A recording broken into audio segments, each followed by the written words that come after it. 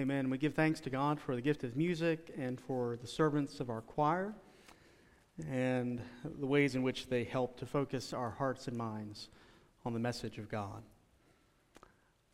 Let us pray. O Lord, may the words of my mouth and the meditation of all of our hearts be acceptable in your sight. O Lord, our rock and our Redeemer. Amen.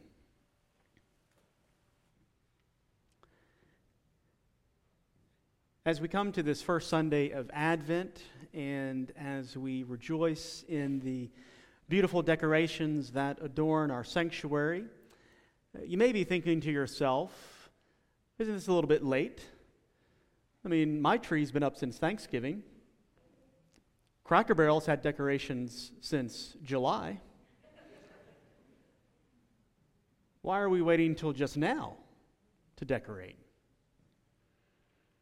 And of course, I could give you lots of theological answers and reasons, but suffice it to say is we decorate now because it's our tradition to decorate on this first Sunday of Advent.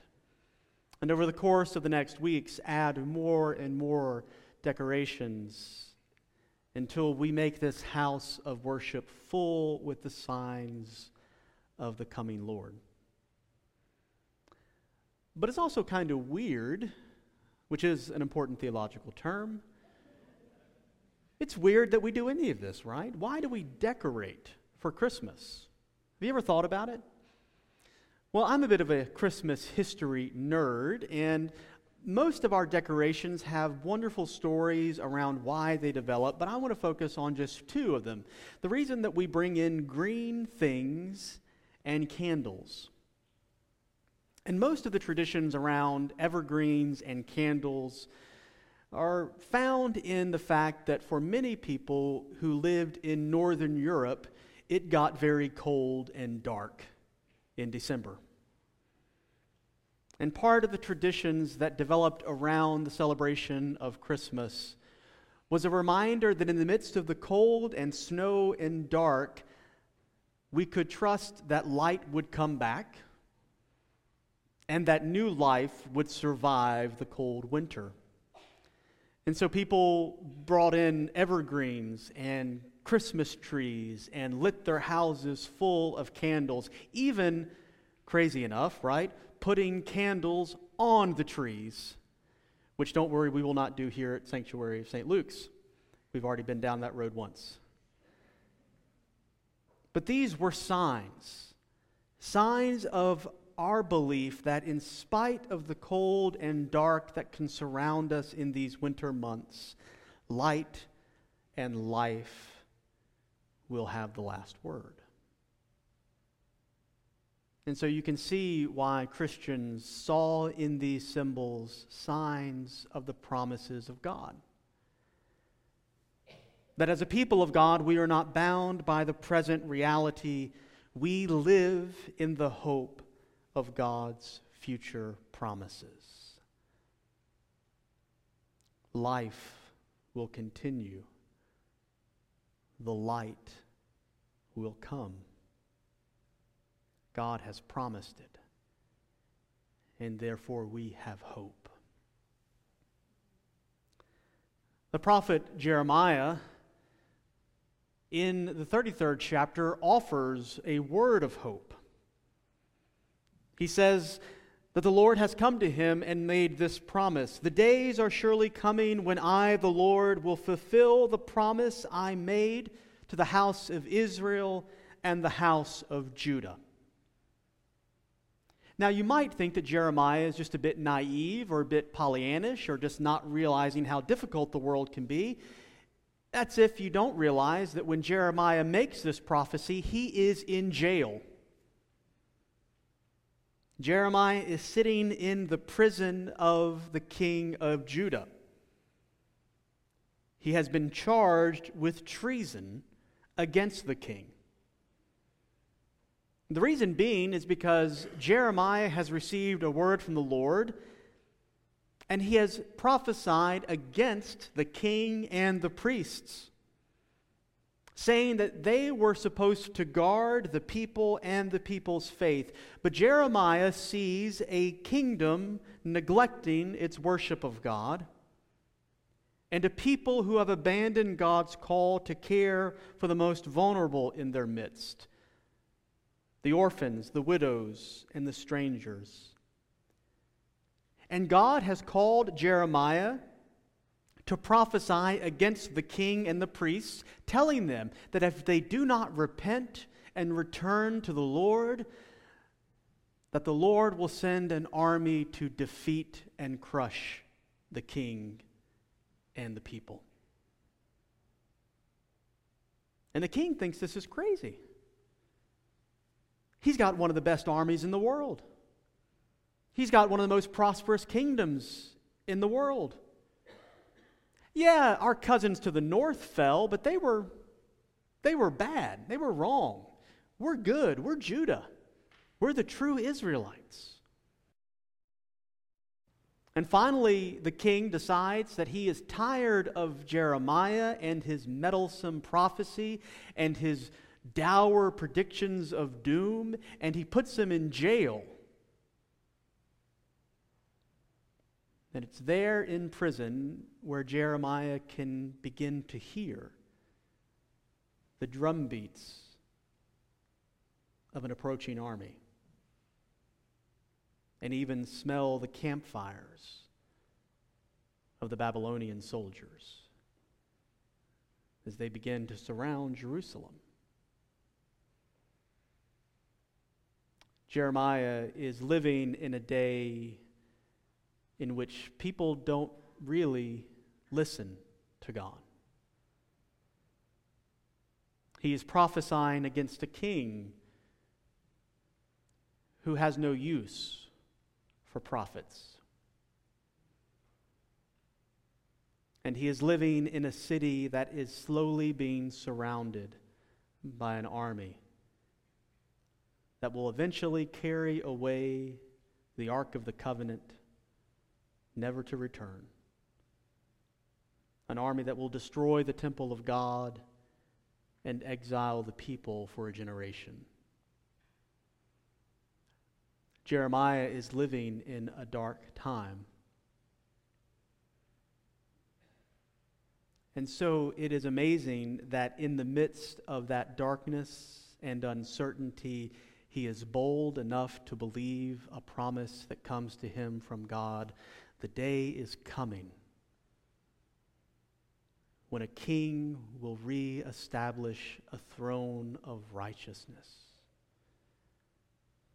Jerusalem will live in safety. A mighty branch will spring up from the house of David. Now, we only read a part of Jeremiah's prophecy this morning. And yet, if you were to read all of these chapters, you would see that Jeremiah's hope for the future is built on his strong belief in God's faithfulness in the past.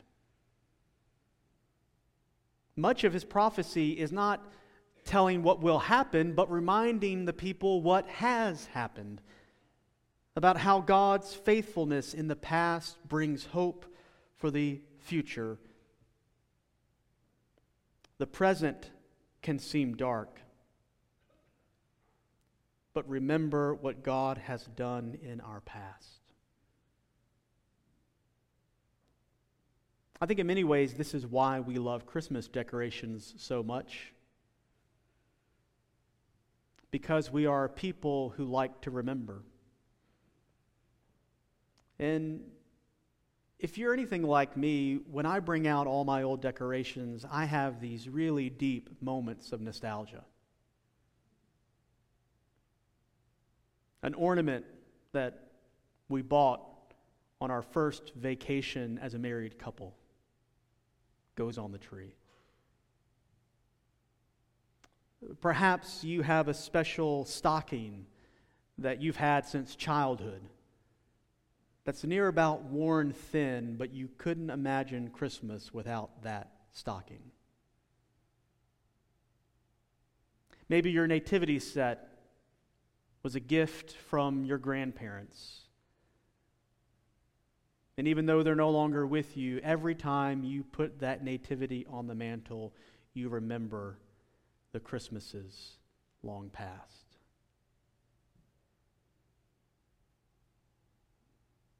Many of our decorations are not only beautiful, they are deeply meaningful and personal. And these past memories, while bittersweet, also provide the firm ground on which we stand and look to our own futures.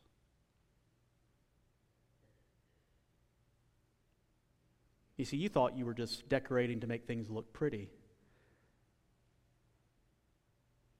But we adorn our homes and our sanctuary with these signs of what God has done, in the firm hope that God will do those things again. Hope for a coming king. As Jeremiah says, in those days Judah will be saved. Jerusalem will live in safety, and this is the name by which we will call the Lord is our righteousness. You see, in Advent, we not only look back, but we look forward. Our nostalgia of Christmas past, of these stories and songs and carols that we sing because we've always done it, they also help to temper and reinvigorate our hope for a coming day on which God will establish a new kingdom of righteousness and peace. That is the hope that keeps Jeremiah secure, even in the midst of his prison, and even knowing that he may not live to see the fulfillment of that promise. But he believes, and he proclaims that God will send a new king to restore the kingdom, to comfort the people, and to call us into righteousness. A righteousness which makes us right with God and right with our neighbors. My hope and prayer for you this Advent is that you will grab hold of that hope, that you will trust in that promise, that even if the days become short and dark, if the weather seems cruel and cold, if the world appears to be sliding into despair, the hope of Advent is a promise that justice will be done. The light will return. The King is coming. Let us pray. Almighty God, as we adorn our hearts and our homes with the signs of your coming, we pray that you would give us ears to hear once again the ancient and timeless message that you are coming into your world, bringing light and life, joy and peace, truth and righteousness. Help us not only look back, but to look forward, to be heralds of your coming Son, to proclaim good news, to share the message of hope, and to point the way that leads to Bethlehem and to salvation beyond. Help us celebrate this season in anticipation of the day in which your coming again will be seen by all. The great and glorious day when all shall know you and all manner of things will be well. This we pray in the strong hope of our coming Lord, who taught us to pray. Our Father, who art in heaven, hallowed be thy name. Thy kingdom come, thy will be done, on earth as it is in heaven. Give us this day our daily bread, and forgive us our trespasses, as we forgive those who trespass against us. And lead us not into temptation, but deliver us from evil. For thine is the kingdom, and the power, and the glory forever. Amen.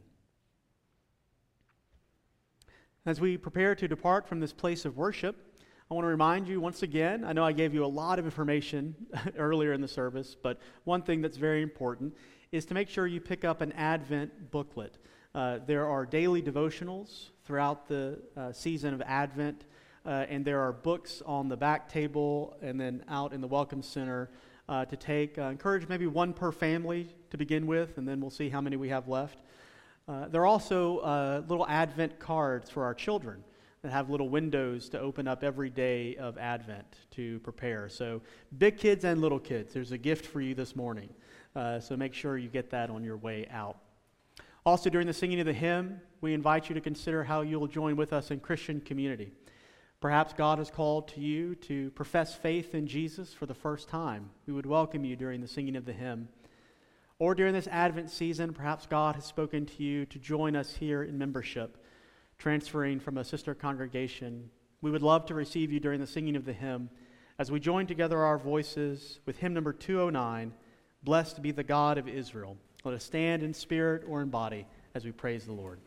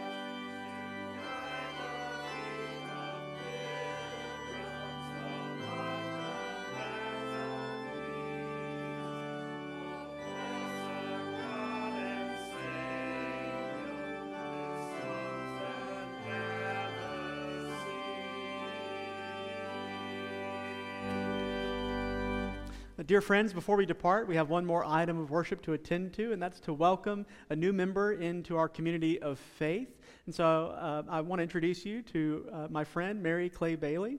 Mary Clay's been worshiping with us for some time now and comes to make this official as she transfers her membership.